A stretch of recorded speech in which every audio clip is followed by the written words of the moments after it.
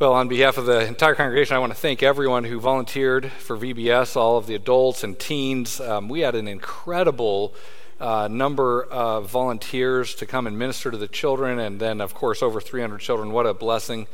You know, Jesus said, "Let the little children come to me, for such is the kingdom of heaven." And you were fulfilling that command of the Lord in your service this last week. We're so grateful for all of the many, many hours of service and of preparation that our volunteers put into this crucial ministry of the gospel to young hearts. So thank you very much. I want to invite you to turn in the book of Isaiah to chapter 30. And we're going to be in chapter 30 and then on to chapters 31 this morning. If you remember, we're in the fifth section of the book of Isaiah, which goes from chapter 28 to chapter 35, and I've entitled that section, Woes and Wonders, Judgments and Joys, because this section begins with woes and judgments, but ends with wonders and joys. But the section itself is organized, as we've talked about in previous weeks, around 6 pronouncements of woe against 6 different categories of sin. In chapter 28, we see woe to the drunkards. In chapter 29, woe to spiritual apathy. Also in chapter 29, woe to those who live a double life. Chapter 30 is woe to the rebellious children who won't listen. Chapter 31, woe to those who trust in human power. And then chapter 33 is going to be woe to tyrannical rulers. And so the section is organized around these 6 woes. And 3 weeks ago, we talked about that first one, woe to the drunkards in chapter 28. And then 2 weeks ago, we talked about the second and third woes, woe to those who are spiritually apathetic, and then woe to those who live a double life. And so then last week, we came to the fourth woe, woe to rebellious children who will not listen. And just to kind of remind you of the context, read along with me as I read Isaiah chapter 30, verse 1, and then we'll skip down to verse 8. Isaiah 30, verse 1, Woe to the rebellious children, declares the Lord, who execute a plan, but not mine, and make an alliance, but not of my spirit, in order to add sin to sin. And then skip down to verse 8. Now go, write it on a tablet before them, and inscribe it on a scroll, that it may serve in the time to come as a witness forever. For this is a rebellious people, false sons who refuse to listen to the instruction of the Lord, who say to the seers, you must not see visions, and to the prophets, you must not prophesy to us what is right. Speak to us pleasant words, prophesy illusions, get out of the way, turn aside from the path. Let us hear no more about the Holy One of Israel. Therefore, thus says the Holy One of Israel, since you have rejected this word, and have put your trust in oppression and guile, and have relied on them, therefore this iniquity will be to you like a breach about to fall, a bulge in a high wall, whose collapse comes suddenly in an instant, whose collapse is like the smashing of a potter's jar, so ruthlessly shattered that a shard will not be found amongst its pieces to take fire from a hearth or to scoop water from a cistern.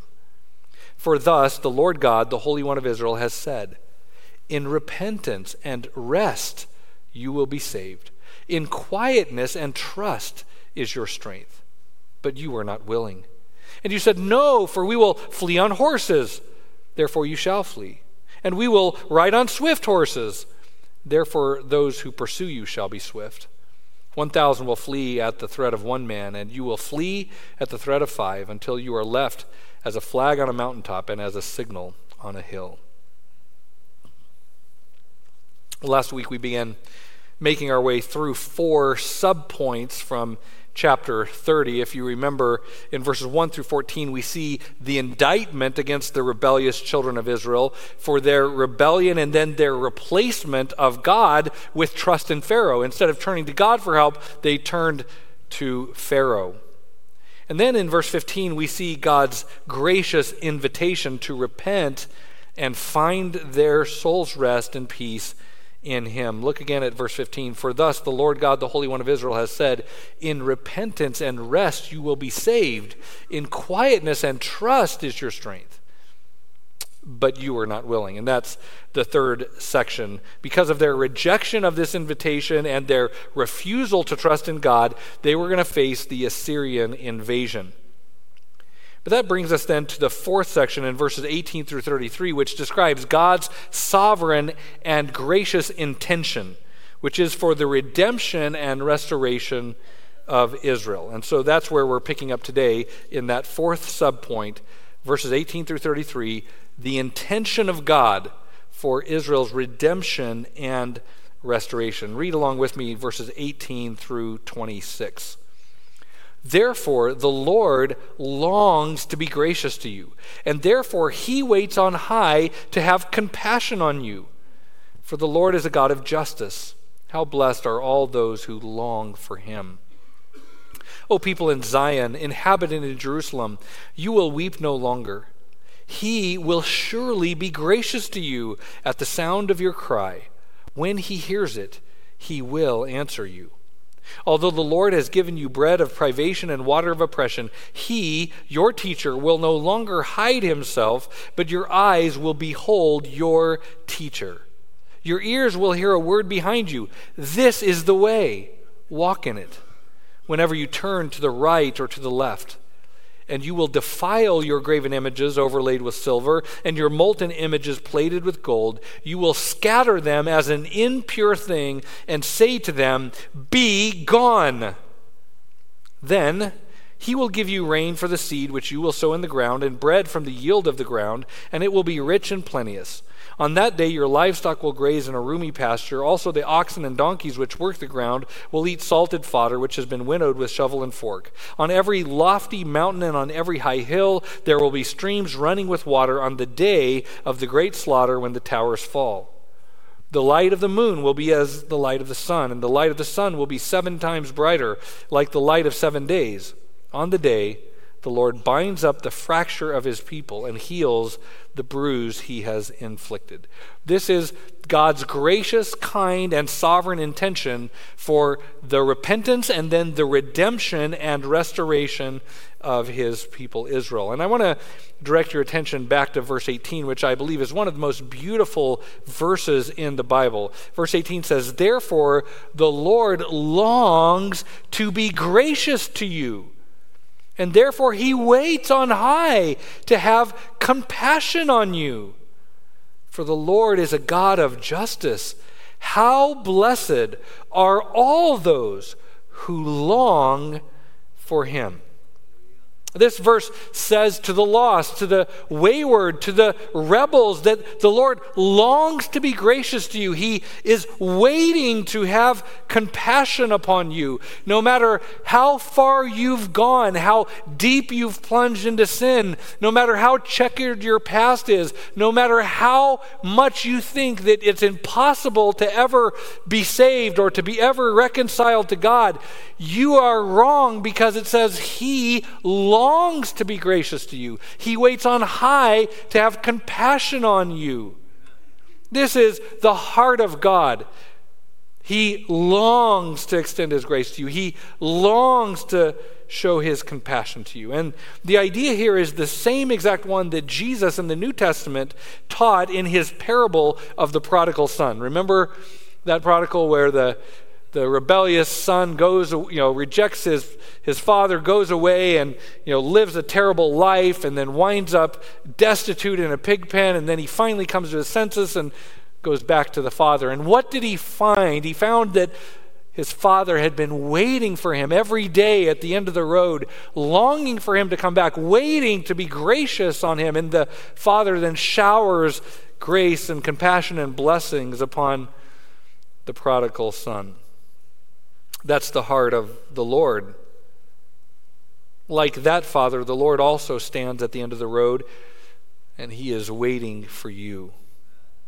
And when he sees the prodigal coming, he runs to embrace him and lavishes grace and blessing upon him.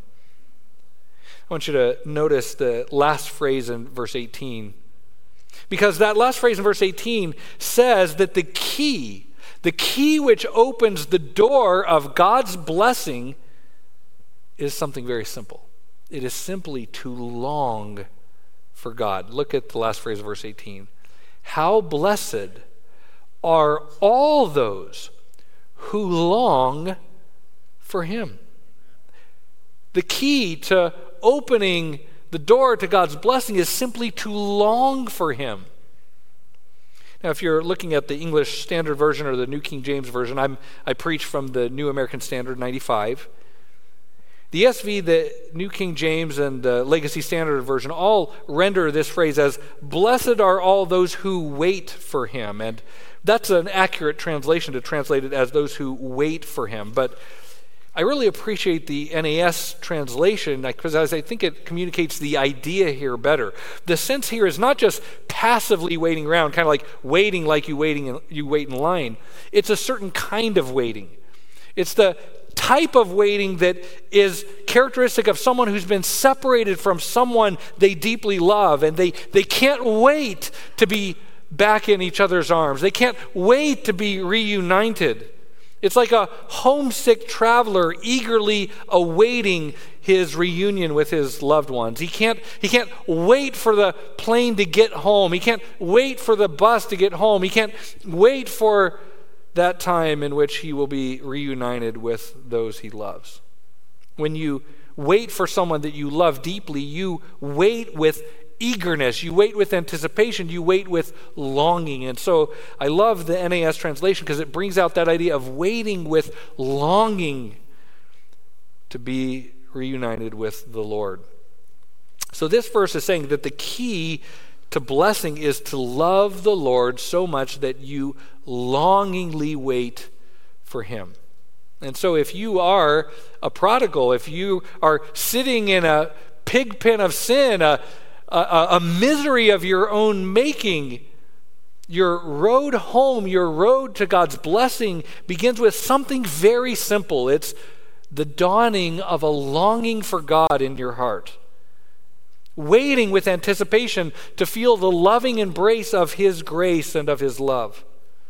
And so the cure for rebellion and a wayward heart is actually very simple. It is to stop loving sin and to start loving God.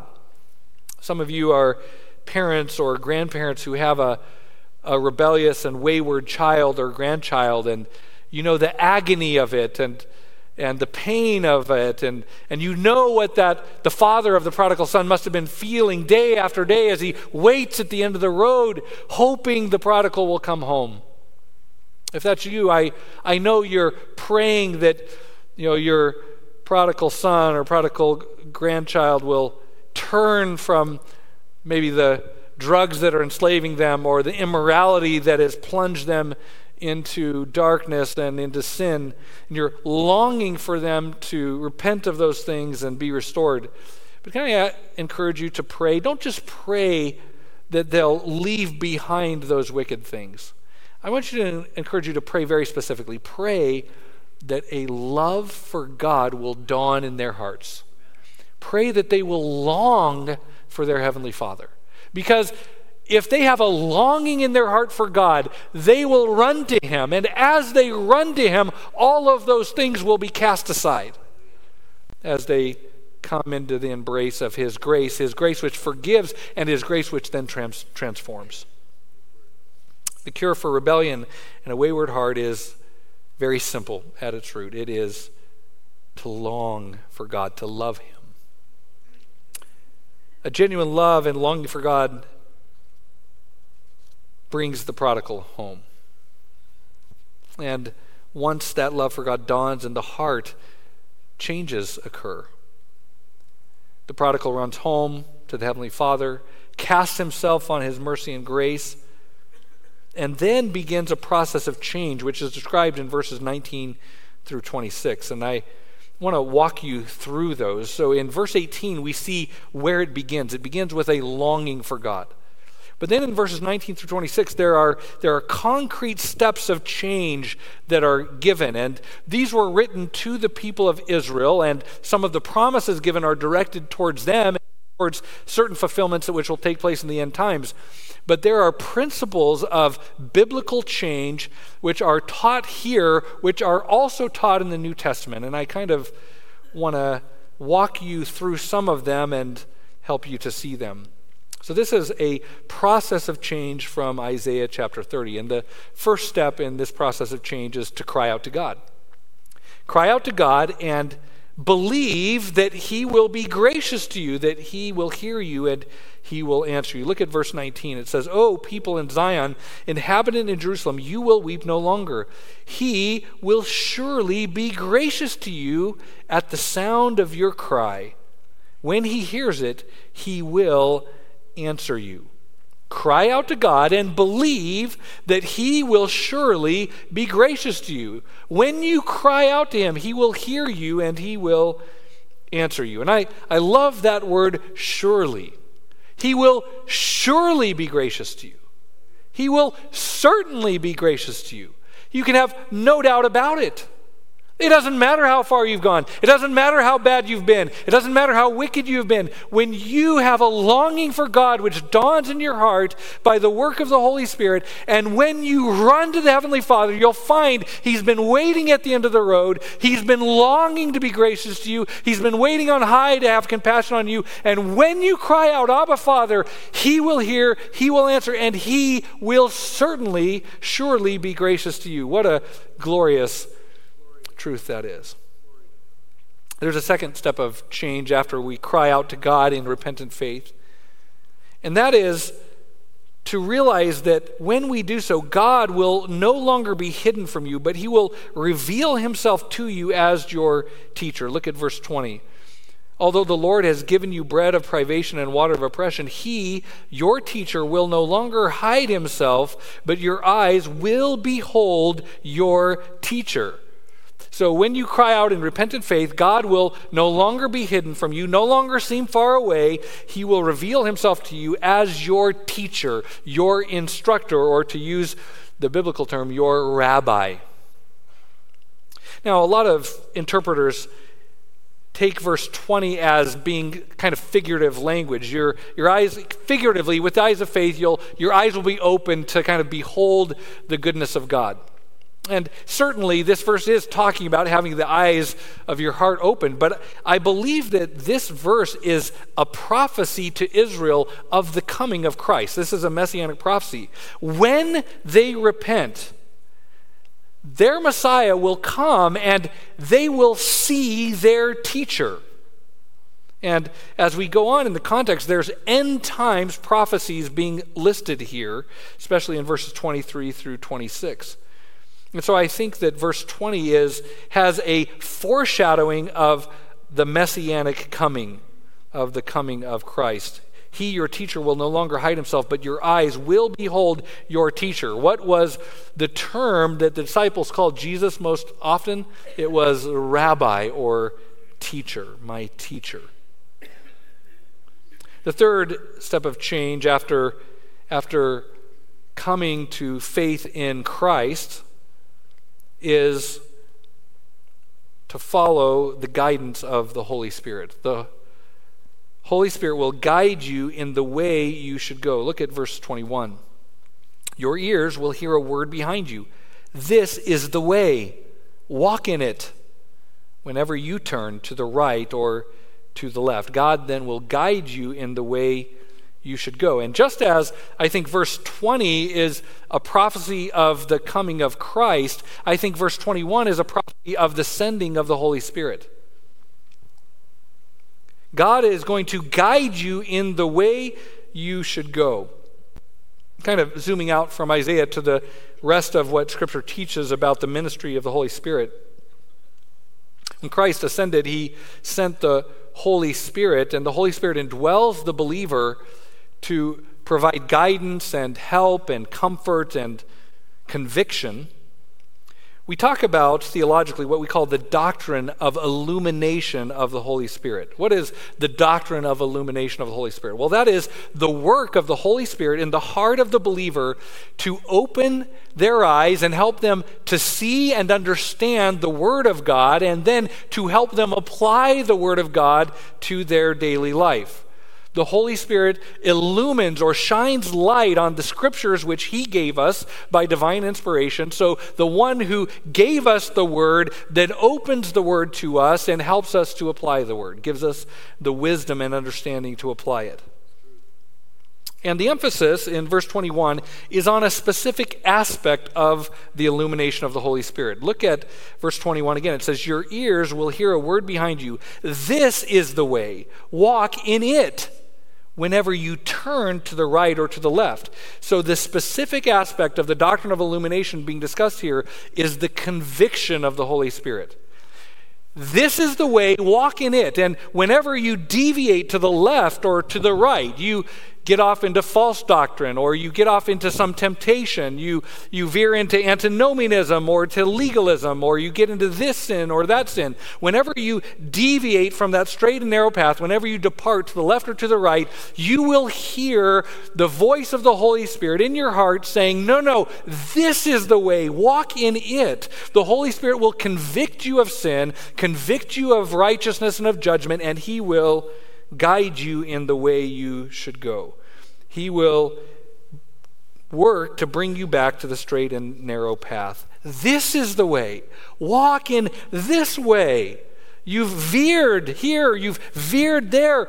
Go this way. So the Holy Spirit, who gave us His word, His written word, will take that word and apply it to our hearts to bring us back into the right way, to convict us of error and sin and correct us.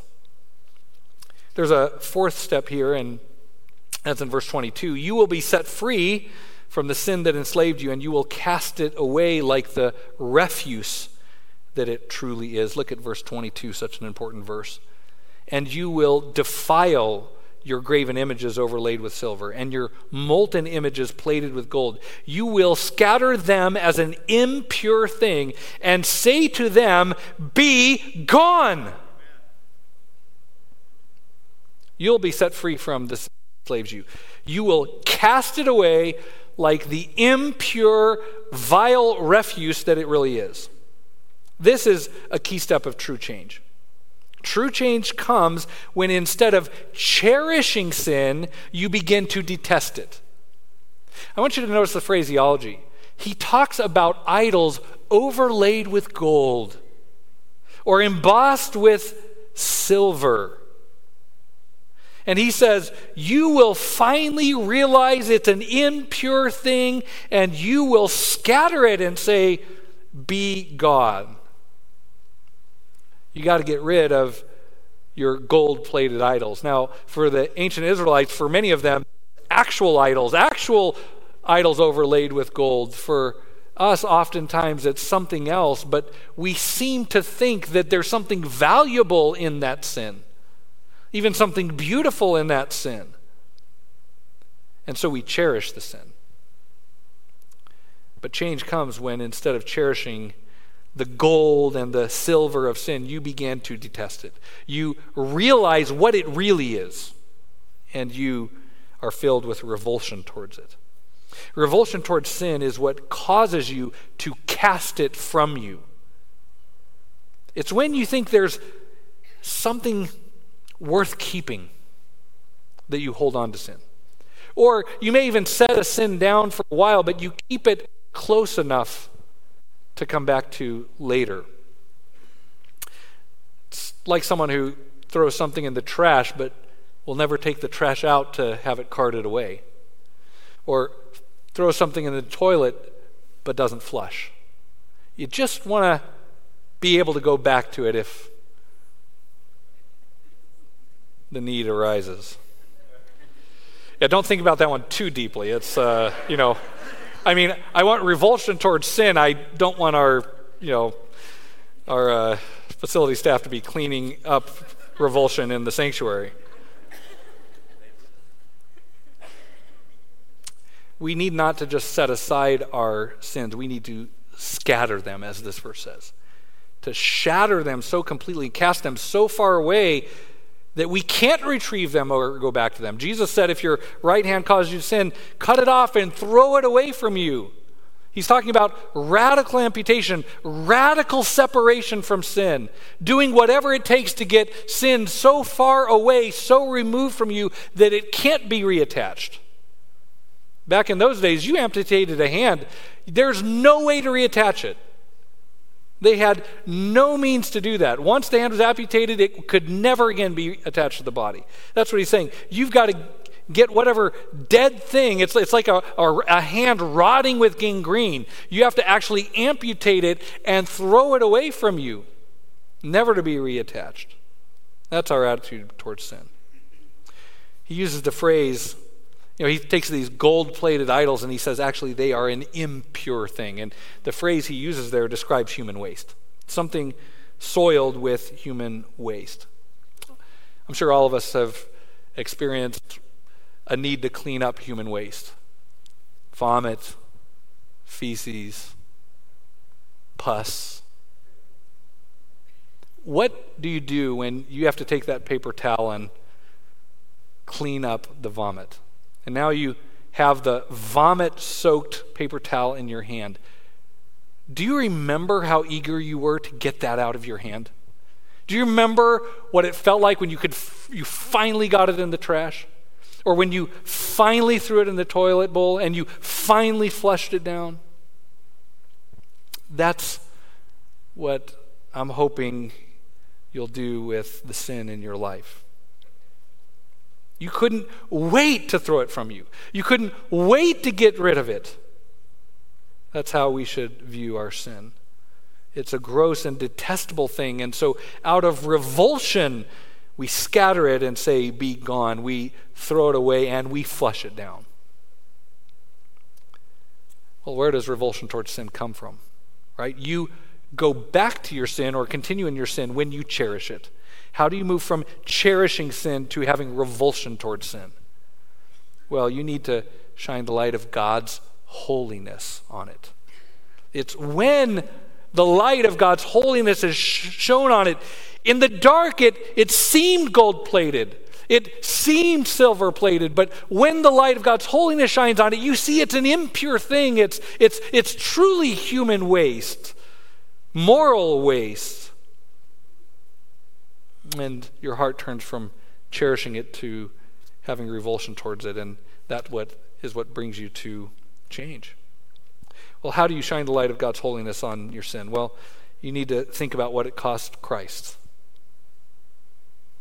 You need to say to yourself, my Lord suffered for this, suffered for what I have done and I am doing. His agony shows how vile it is. His suffering for it shows how vile it is. How can I hold on to that for which Christ died? And then you need to think about the harm that it does to yourself, to others. You need to think about what it prevents you from doing, how it hinders you from serving, how it stains your testimony for Christ, prevents you from being an effective witness. And when the light of God's holiness shines on it and you see it is a soiled cloth reeking with vomit and pus and blood, you throw it away from yourself and you say, "Be gone, I detest you. Be gone forever." Well, what happens then? How does it end? Well, there's a glorious last step, and that is that God will bless and restore you. Remember, verse 18 says he longs to be gracious to you. He waits on high to have compassion on you. If you will repent, he will bless and restore you. And in verses 23 through 26, there's a great promise of blessing and restoration given to Israel. And some of those blessings and restorations are clearly fulfilled in the end times because it talks about changes even to the created order, which will occur at the time of the millennial kingdom, at the second coming of Christ. So some of those promises are yet to be fulfilled, but the idea here is repeated throughout the scriptures that if you will repent and believe, you will receive God's grace, you will receive his blessing and his restoration, because that's the heart of God. He is a forgiving God, a merciful God, a God of grace.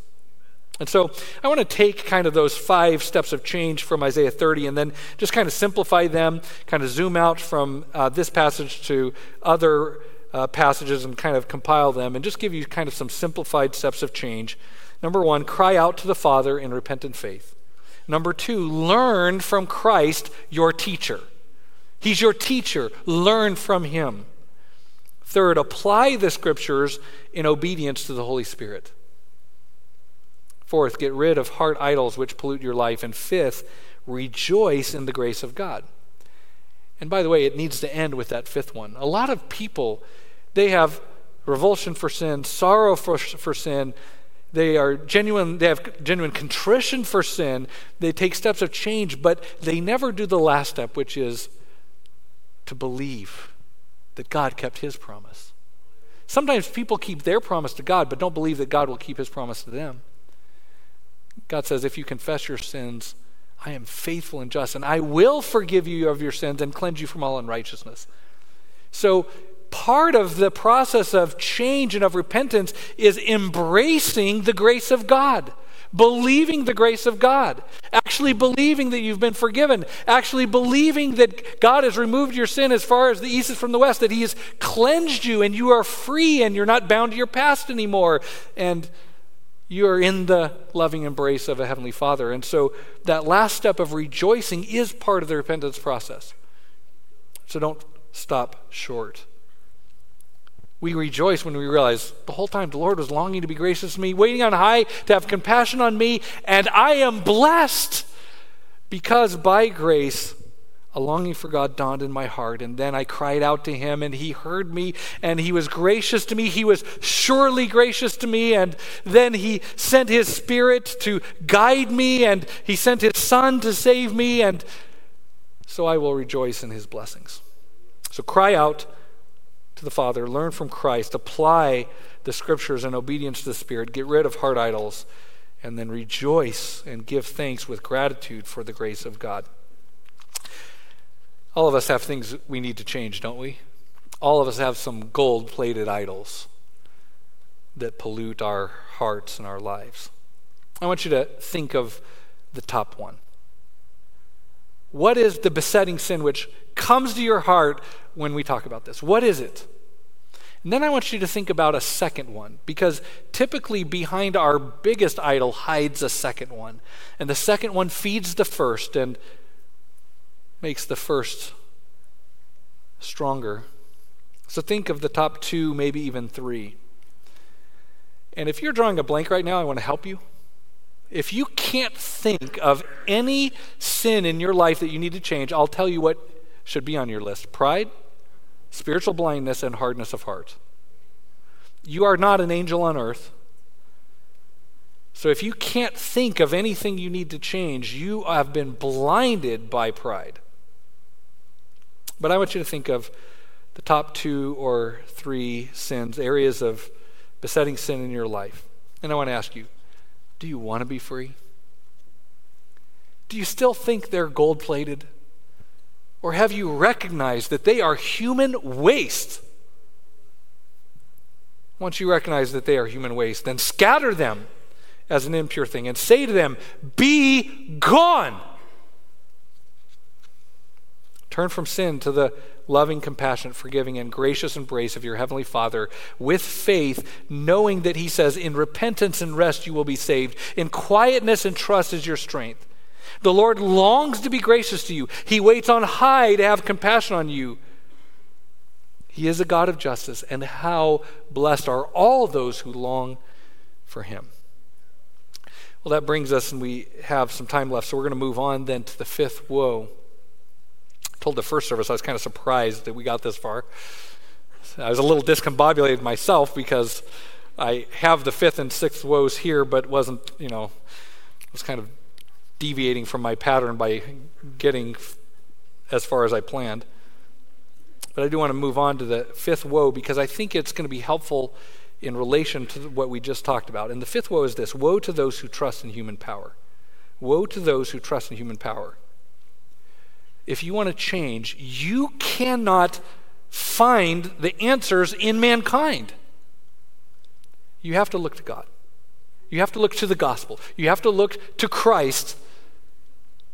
You cannot find it in anyone here.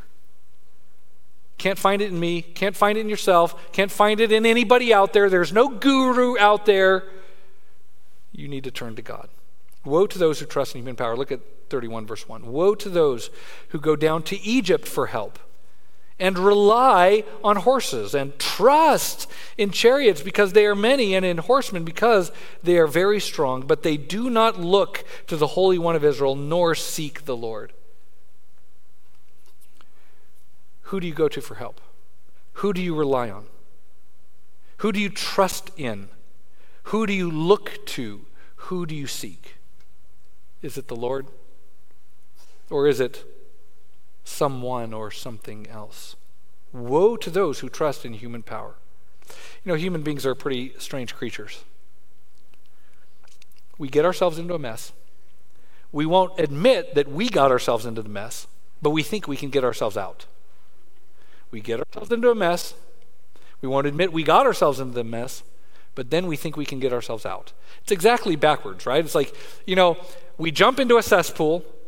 We won't admit that we're the ones who jumped in the cesspool, but we do think we can get out. When really, we got it backwards, right? Only God can get us out. We got ourselves in. Sometimes we even blame God. God, you got me into this. No. We think we can jump into a cesspool and then pull ourselves up by our own bootstraps. We're slow to admit that we're sinners and quick to assume we can be our own saviors. But Romans 5 says that we are helpless. Ephesians 2 says that we were dead in our trespasses and sins. Thinking that you can save and change yourself is like thinking that a dead man can give himself CPR. You ever seen a corpse? Clear, he grabs the paddles. No, he's helpless. And nothing is more helpless than a corpse. You can do nothing to save yourself. You can do nothing to deliver yourself. You need the giver of life. By the way, every religion in the world except for the biblical gospel, every man-made religion, or more accurately, every demon-made religion, teaches that there is something that humanity can do to save humanity. Something you can do to save yourself. And the different religions have different formulas. You got to do these rituals or those rituals. You've got to do this religious practice or that religious practice. But it's all things you do to save you. And you can get to paradise or utopia or whatever they call it by something that you do for you. My friends, you can't.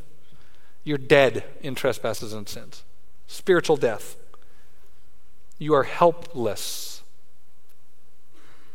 That's why the scripture says, not by works of righteousness that we have done, but according to his mercy, he saved us. He saved us. You need God to do for you what you could never do for yourself, which is to live the perfect life that Christ lived, which you didn't live, to die make an infinite sacrifice of sin through his death on the cross, which you could never do, to rise from the dead, which you could never do. You need what he did for you. We are only saved by grace, for it is by grace that you have been saved through faith, Ephesians 2 says. And this is not from yourself, it's a gift of God. It is not by works, not by what you do, so that no one can boast. No saved person can boast, I was saved because of me. No. I was saved by God through what he did for me. By the way, throughout Scripture, Old Testament and New, we're constantly warned against trusting in mankind rather than God. For example, let me just read you Jeremiah chapter 17. Listen to the warning against trusting in mankind. This is Jeremiah 17:5. Thus says the Lord, cursed is the man who trusts in mankind and makes flesh his strength, and whose heart turns away from the Lord. See, if you trust in man, you're not trusting in God. If your strength is in mankind, you're not following the Lord. Your heart is turned away from him. And that's going to lead to cursing. He will be like a bush in the desert. He will not see when prosperity comes. He will live in stony wastes in the wilderness, a land of salt without inhabitant. But conversely, verse 7 says, blessed is the man who trusts in the Lord and whose trust is the Lord. He'll be like a tree planted by the water that extends its roots by a stream and will not fear when the heat comes, but its leaves will be green and it will not be anxious in a year of drought nor cease to yield fruit. Don't trust in mankind, trust in the Lord. Trust in the Lord with all of your heart. Don't lean on your own understanding. Don't trust in human power. A similar warning is given to the people of Israel in chapter 31 of Isaiah. Remember, in the historical context, they were faced with the impending Assyrian invasion. And so they needed deliverance. To whom will they turn? To God, the one who made the covenant with them to protect them? No, they went to Egypt instead, to their former enslavers. They turned to Pharaoh instead of Yahweh for help. They put their trust in human power. I want you to look at chapter 31, verse 1 of Isaiah. Woe to those who go down to Egypt for help and rely on horses and trust in chariots because they are many and in horsemen because they are very strong.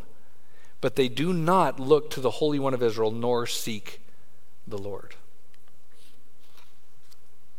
Woe to those who go down to Egypt for help, rely on horses, trust in chariots because they're many, and horsemen because they're very strong. They don't look to the Holy One of Israel, nor do they seek the Lord. Why did they turn to Egypt? Why? There's two reasons given.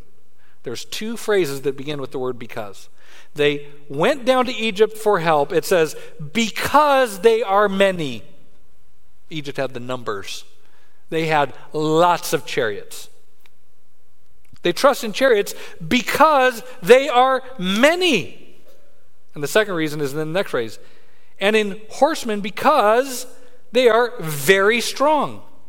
So there were two reasons why they turned to Egypt. Because Egypt had the most chariots and they had the strongest cavalry. They had numbers and they had power. And in those two phrases, we see the twin temptations which have so often lured the hearts of men away from trust in God and into trusting in fallen flesh. Numbers and power. It's always about numbers and power. And history, both church history and world history, shows that people are drawn to numbers and power like a moth to a flame. If someone comes with enough numbers or enough power, the vast majority of people will gravitate to them. Antichrist will do this in the end times. He'll come with enough numbers, enough popularity, and enough power, and most everyone will follow him.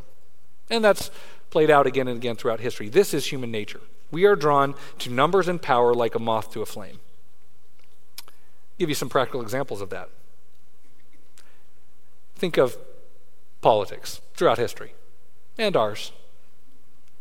People tend to look for numbers and power, not character and wisdom, when they choose who to vote for. Think about the church context.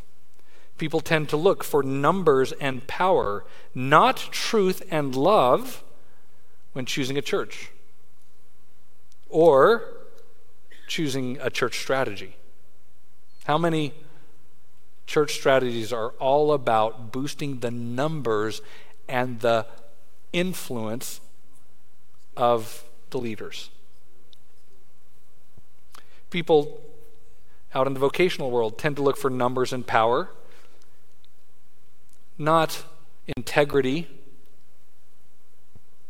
and service, when they gauge who is successful and who is not. People are drawn to numbers and power. Numbers and power. Numbers and power. And that tendency to gravitate towards numbers and power becomes especially acute when people feel threatened, pressured, or afraid.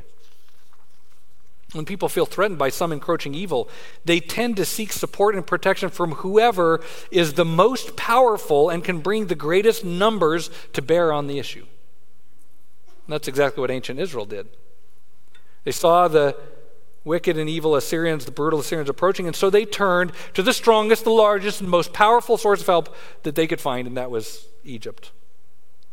But listen to what Isaiah tells King Hezekiah later on in chapter 36, verse 6. He says, "Behold, you rely on the staff of that crushed reed, even on Egypt, on which if a man leans, it will go into his hand and pierce it. So is Pharaoh, king of Egypt, to all who rely on him." In other words, the supposed strength of Egypt was just an illusion. Relying on Egypt or on any other human power is like leaning on a staff made of reeds. It simply breaks when you lean on it, and then the splinters jab into your hand, and so you not only fall, but you're wounded as you fall on the staff you've leaned on. Relying on the power and numbers of human help, relying on the power and numbers of some human source of help and salvation is a fool's errand. Because as mighty as these pseudo-saviors might seem, they are still mere men. Look at chapter 31, verse 3. "Now the Egyptians are men and not God. Their horses are flesh and not spirit. So the Lord will stretch out his hand, and he who helps," that's the Egyptians, "will stumble. And he who is helped," that's Israel, "will fall.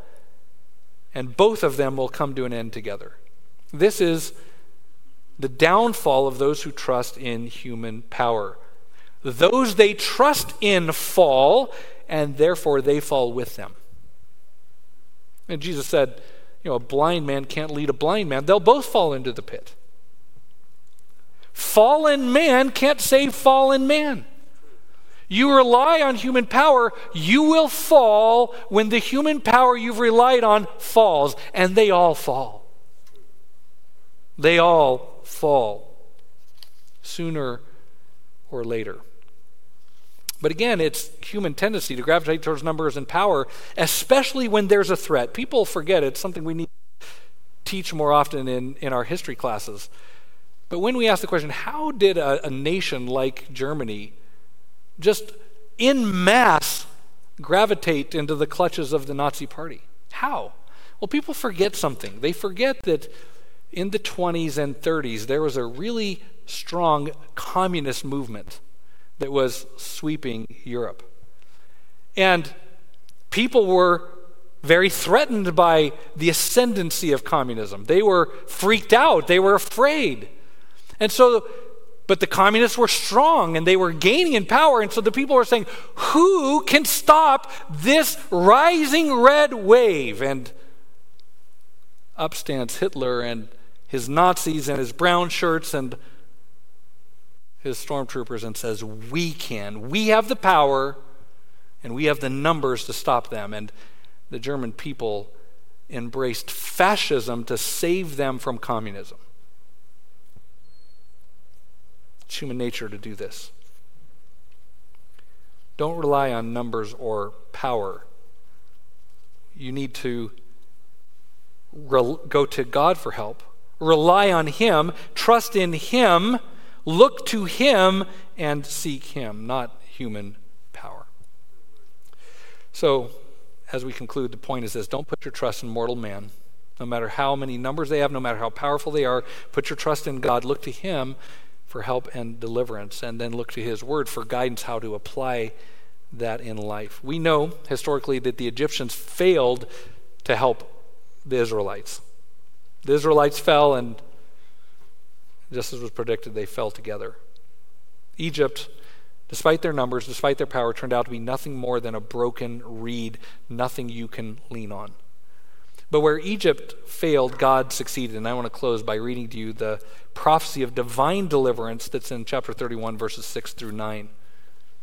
Return to Him, from whom you have deeply defected, O sons of Israel. For in that day every man will cast away his silver idols and his gold idols, which your sinful hands have made for you as a sin. And the Assyrian will fall by a sword not of man, and a sword not of man will devour him, so he will not escape the sword. God is saying, look, There's going to come a time in which you will repent and trust in me, and then I will deliver you. I will keep the promises I made to deliver Israel from their enemies when you repent and trust in me. That prophecy was fulfilled during the reign of King Hezekiah, as recorded in Isaiah chapter 37, which we'll get to in a few weeks. Divine deliverance, that's where our hope is.